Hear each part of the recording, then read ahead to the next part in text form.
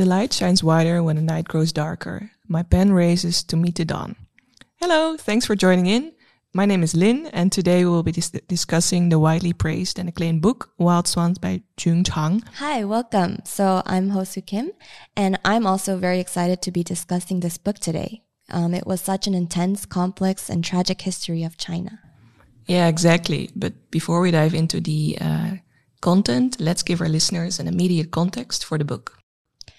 You're right. So the book was written by Jung Chang, and she was born in Sichuan, China. And the book basically illustrates the history of 20th century China through the stories of herself, her mother, whose name is Hong, her grandmother, Yu Fang. Yeah, so the three generations. And Chang herself was a child of high-ranking party executives of the Chinese Communist Party, and she served as a Red Guard during the Cultural Revolution. And after criticizing Mao openly, her parents were subjected to public torture. So she felt skeptical about life under the Communist Party, and she moved to England in 1978, where she wrote this book. And she intended to be a kind of whistleblower to Chinese history by writing this book. It's also quite interesting that the story starts around in Manchuria, a region that underwent intense political upheaval since the Sino-Japanese War.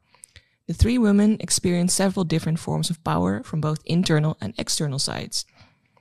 So all in all, I think this was a basic synopsis of a big novel, and there was so much to write about how I felt while reading this book. I think my knowledge of Chinese history definitely improved, and I found it interesting to read more about the lived history from people's perspective. And it was an incredible and moving story about life and survival in China during complex times. And mostly I was impressed by the levels of brutality and suffering, but also the strength and love within the Chang family. So now we know a bit more about the book's context. Let's dive into the discussion. The podcast will mainly focus on different forms of agency and resistance, because we both agreed that the book provides a rich narrative on how individuals develop their own survival strategies under different forms of suppression.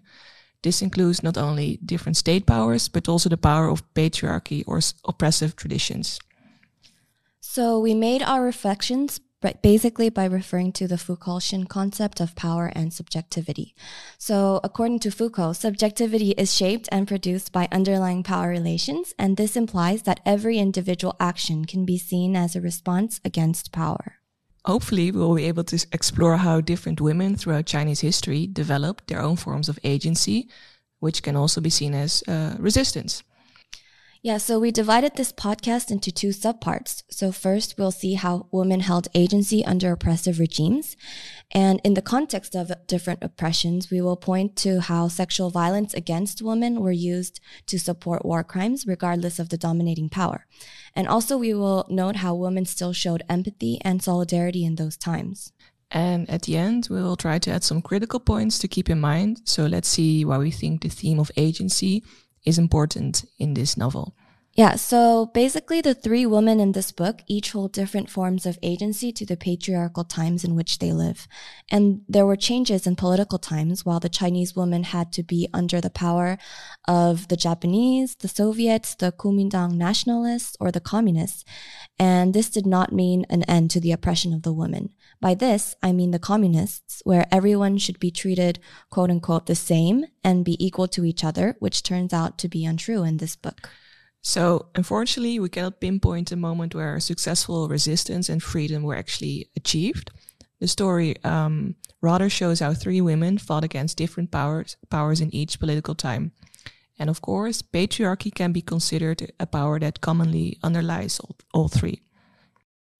Since we don't really have much time to talk about all three women, let's take the example of the grandmother, Yu Fang.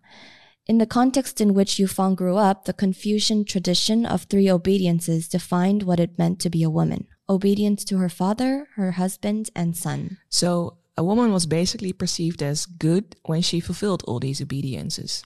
Yeah, exactly. And Yu Fang's parents hoped that having her bound feet would make her an obedient daughter and a future wife.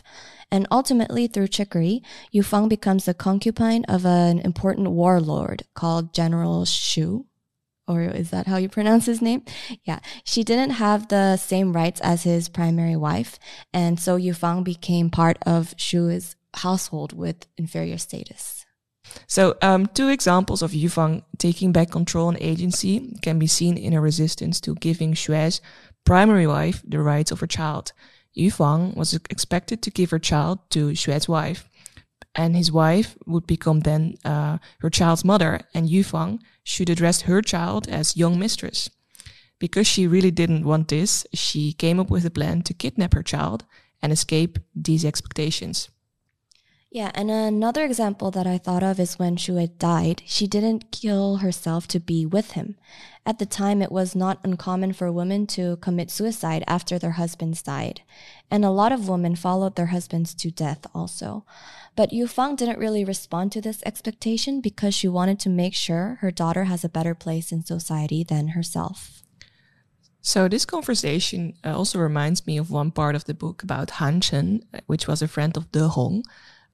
So while he was a member of the Nationalist Party, he forced himself to be to wild extremes in abusing his body and refused to take any treatment. Why? Because he realized that there was no other way he could step out of the party. He first wanted to commit suicide, but again, suicide was considered a traditional gesture of protest that might definitely bring trouble to his family. So he decided that the only way out was to die a natural death. I guess we can here also apply Foucault's definition of sovereign power as the right to take life or let live, meaning that the sovereign power even deprived Han Chen from the right to take life himself. For him, natural death was the only way he could show resistance against the Kuomintang and hold agency for his own will. I also noted things I didn't really think about whilst reading, so this is definitely very interesting. But let's move on to our next theme, Japanese imperialism and war crimes against women. So what stood out to you with regards to these themes? Yeah, so I noticed that the different forms of domination allowed us to look into the dynamics between oppression stemming from both external colonial powers and internal political struggles. Of course, it can also be relevant for studies in international relations. And since the time period of this book goes from the last Chinese dynasty, the warlord period, Japanese colonialism, and the Kuomintang, it also goes to the rise of fanatic communism. And these periods had a huge impact on the rest of modern Chinese history. Exactly. And I want to talk more about the Japanese Empire, since this conflict led to deep strife between the Kuomintang and the communists. It's quite interesting to see how Japanese colonialism deeply impacted domestic political struggles. Yeah, and I think discussing the Japanese Empire can be important when discussing race and gender in general. I remember when De Hong and her classmates had to watch newsreels about Japan's war, colonial violence became more violent. Japanese soldiers started cutting people in half and prisoners were torn to pieces. And De Hong was definitely shocked in fear when she witnessed many girls from the town, and they were dressed in pretty aprons, but were dispatched to Japan or used as quote-unquote comfort women for the Japanese soldiers. Interestingly, the topic of comfort women is still important today, as some women who worked as comfort women during these times still try to get justice. Yeah, of course. So, for example, in 2021, last year, a lawsuit in South Korea was dismissed by a court and Japan's state immunity was upheld. And this lawsuit was raised by a group of women who were forced to work in brothels. I think it is still a complex issue in East Asian relations nowadays, mainly because the issue is placed where imperialism and feminism intricately intersect one another. So after the Japanese were defeated, a vast amount of looting, raping, and killing began. This time against the Japanese people who were living in China at the time. The Chinese villagers immediately lynched the Japanese. A point striking me was that rape and violence against women were among the first things that would be committed as violence against the former colonizer. It's also shown how Japanese women would shave their heads to try to pass as men, because women would definitely become the first targets of violence. Yeah, so I think this is an example of how, regardless of the nationalities of women before, during, and after the war, they were always the first ones to be exposed to war crimes. And this is constantly witnessed under the consecutive state powers in the book, even after Japanese colonialism. But I also remember that there was a sense of solidarity among women. So after the Japanese were defeated, the Hong would immediately think about Miss Tanaka, who was the only teacher at her school who had shown distress when her friend had been executed by the Japanese. So the Hong decided to hide her in the house, borrowing a set of clothes from her aunt. In this way, it's kind of a sense of womanhood. Exactly. So by helping each other as neighboring friends, I think these individual narratives show us how women would help each other and develop agency in their own ways. And this was definitely a political time in which the Japanese and Chinese were supposed to hate each other, but the book shows small but empowering moments of these women. So perhaps it was possible because both women had shared experiences of fearing violence. And especially Chang still finds warmth in people in moments where she feels like giving charcoal to snow. So, although we both thought the story was very insightful and empowering, is there anything we should critically keep in mind while and after reading it? Yeah, good question. So I think I did have some remaining questions after finishing it, and it's especially about where the story ends. Chang moves to England and finds a place that allows her to feel a whirlwind of intoxicating times, of diverse range of culture, literature, and arts.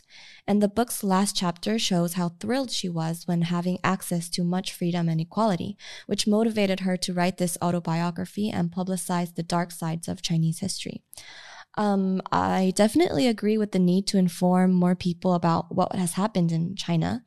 But my question is how those outside of the Chinese context should perceive and approach this final part of the story. Yeah, and I want to add to this that I saw many interviews of the author mentioning that she wants to contribute to sharing, publicizing and uncovering the nightmares of China, especially by using the freedom and opportunities which have been granted to her in Britain. So I definitely agree with you. I do share the need to let more people know about the story of such empowering women who actively and autonomously develop their own survival strategies under different tyrannical governments. Yeah, definitely. So my point is here that we need to be aware and careful about how to approach the narrative in a way that does not discard the elements of local Chinese agency and that does not frame the whole country or region as a place that is in need for the rescue of Western liberty. So this is also relevant in terms of our discussion today, as today sheds light on the different forms of agency and resistance of the locals. Do you have any suggestions on how we can be more aware? So I can think of two suggestions. The first one is that the layers of oppression in local context should be analyzed with cultural sensitivity. So feminist approaches should not unilaterally apply the lenses of Western feminism, and a more in-depth understanding of East Asian culture, Confucianism, and their compatibility with feminism is required. I think it's also important that this is because East Asian feminism has often been seen as an instrument for Westernization during modern history, mainly by the influence of Western missionaries in the early 20th century. Yes, and the second suggestion I would make is that I think local narratives, such as this book itself, should be more known among broader audiences. And narratives are needed from individuals who experienced and witnessed the problematic aspects of society from within. I think just like the author of this book. So we will be able to gain more access to bottom-up lenses, and it will always be more relevant and local sensitive when solutions are sought by the people directly connected to the site. Yeah, and Chang does have a warm heart to China, hoping for a bright future for the people, despite her book is still banned there. And after reading about her life, I guess the name Wild Swan is indeed very suitable for her. Yes, so I think that was all that we had to say for today, and we have to end our discussion here. And it's a pity that we didn't have the time to talk more about other fascinating topics in the book, such as life under communism. But today we focus more on how individual agency was manifested under different layers of oppression. So it was a great discussion. Thanks for listening and stay tuned for our next episode.